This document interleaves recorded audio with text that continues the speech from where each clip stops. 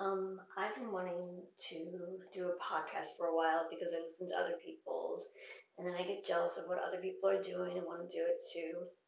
To be fair to myself, I don't think it's just a matter of other people doing it, so I need to do it because my family is all going to Mavs games right now, and they're all into it, and they're all going, and I don't feel any jealousy because I don't care about sports. So,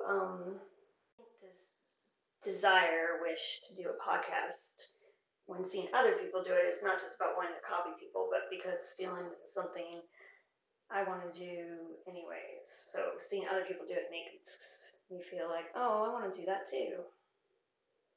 I need to one day in the future try to do a podcast. Maybe I just felt like I needed someone to do it with, and I felt like I didn't need to buy some microphones and do all the stuff. And then one of the podcasts I listened to, it's called "That's Just My Autism," and I've been listening to a few episodes of those, and she just does it by herself, but I still pictured she had a microphone and did all this, fancy stuff.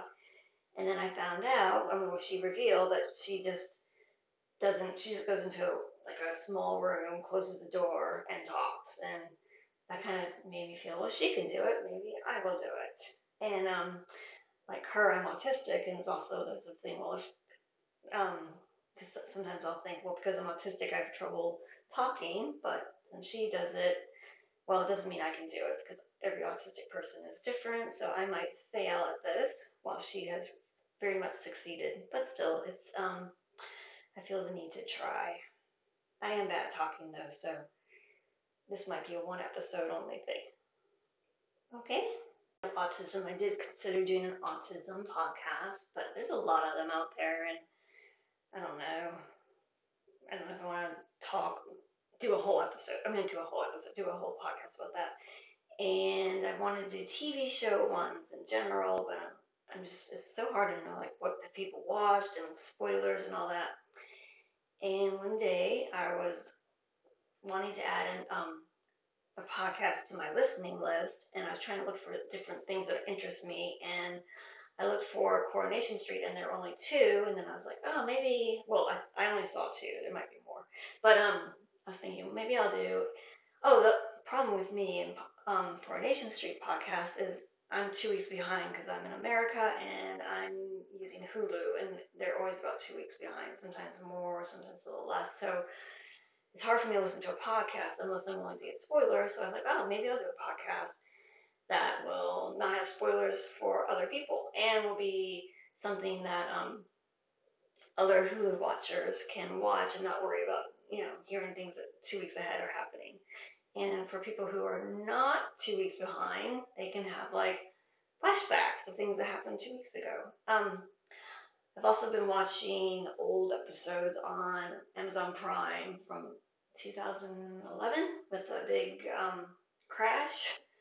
So, I wish I'd started this podcast earlier because there's so much I wanted to say while watching that. I only have a few episodes left of that season, and then that's all that Amazon Prime has. I just want to say that if this sounds a bit like disjointed, that is not my autism, at least like my speech, because I've been recording in segments, and like the microphone makes a sound each segment, so then I had to delete the little second before, but sometimes I talk too early, and okay, so now I'm putting a pause in it, so it should hopefully get better. It might be autistic that I'm recording in all these little tiny segments. I don't know, but I figure other people do that too. I think there's a lot with autism where people are like, this is autism. And I'm like, did you ask people who are not autistic if they do that too? Because it might just be a common human thing. So if you are not autistic and have a podcast and you record it in little segments at a time, please, tell me. Although I don't know where you can contact me yet, but maybe I'll figure that out. Or it could be that you are autistic and you just don't realize it yet. So I think it's really hard to distinguish between what is autistic and what is not autistic. We need to have more conversations about this with everyone. Okay, on to Coronation Street. I I started watching in around, I think, 2015 on Hulu, and the story is my family, my husband, my son, and we used to sit every night on the couch and watch different shows together. It was a big bonding thing with our cat, Max, and he would sit on our lap. And we also had Mushu at one point, but he died. So I don't know if he was around when we watched our TV stuff.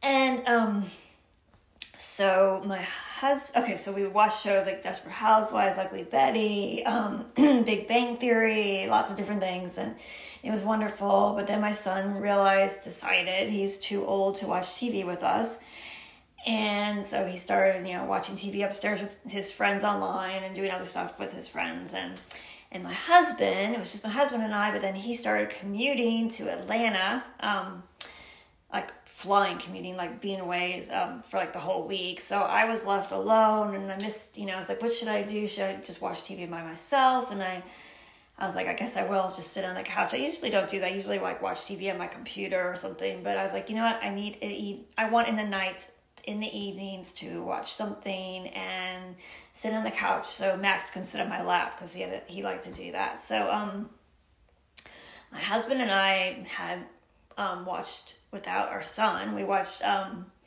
Extras with Ricky Gervais. Am I pronouncing that right? I don't know. Anyways, so we were watching that, and they had talked about EastEnders, and I really wanted to watch EastEnders for some, and it became like a desire of mine. Like, I need to watch EastEnders, and I looked on Hulu, and they did not have it. So I was like, oh, I'll watch another soap opera, British soap opera. So I think I tried Holby Street. Is that what it's called, Holby Street?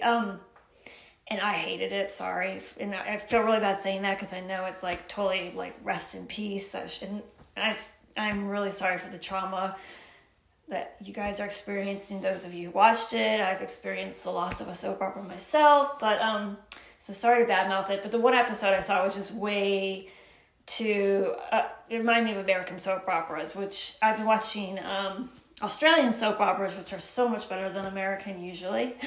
I don't know.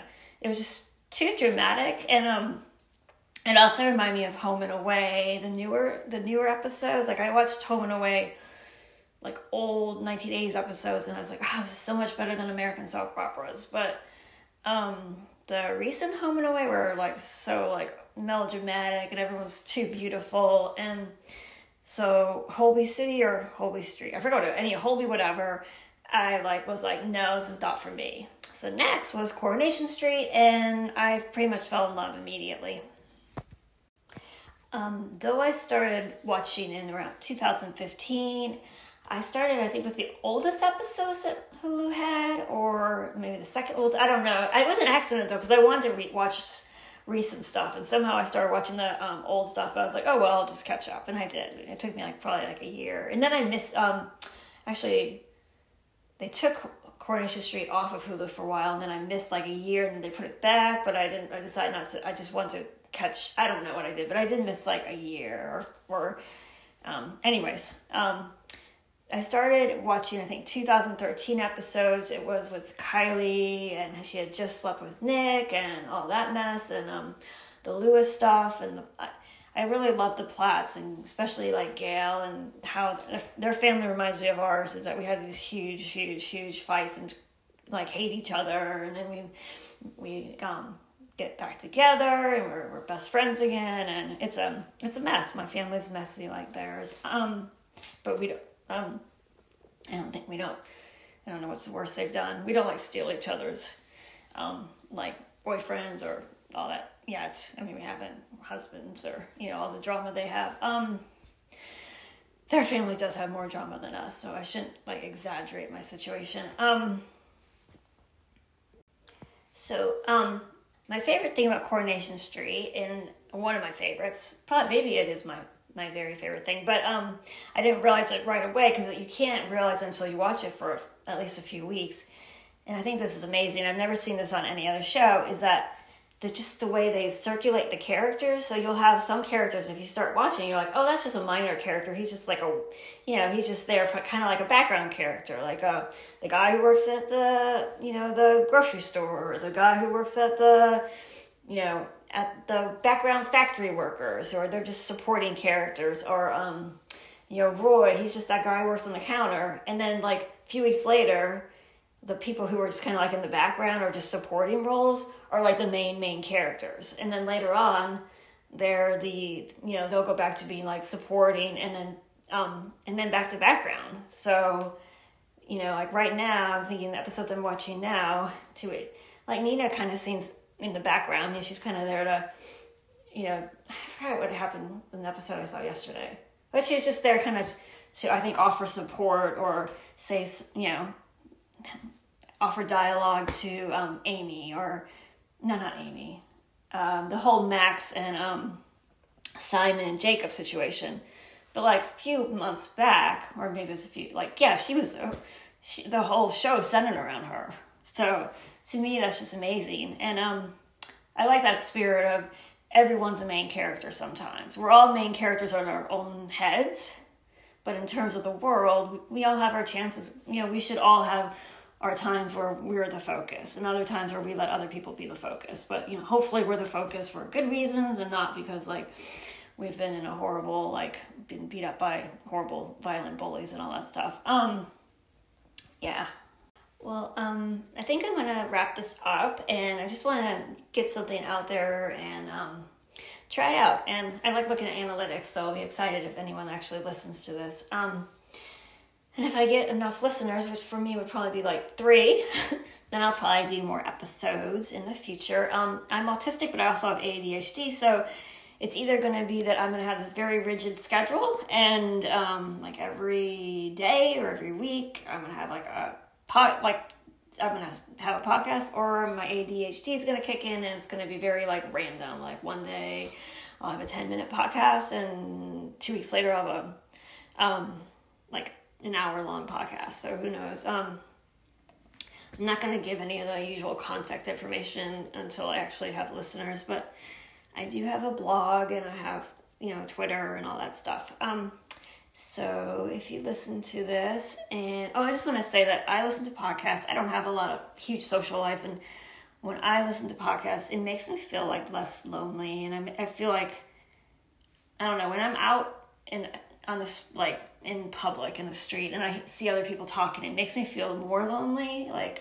Because I'm there and I feel left out, even though I don't even know the people, but it's all these people are having someone to talk to and I don't. And I feel that should be the case with podcasts, but for me, it's not. I don't feel included, but it makes me feel like I'm getting the conversations I'm not necessarily getting in real life. Not to say I'm lonely, I talk to my husband and I talk to people, but I kind of like being, and I like listening to other people's conversations or hearing other people talk. So I have fun with that. It gives me joy. So I hope I can, if you're in the need for that and my podcast does that for you, then I'm glad. And at the very least, I hope I don't make you very frustrated and angry and make you want to pull your hair out and anything. So thanks for listening. I hope it wasn't torture. And goodbye.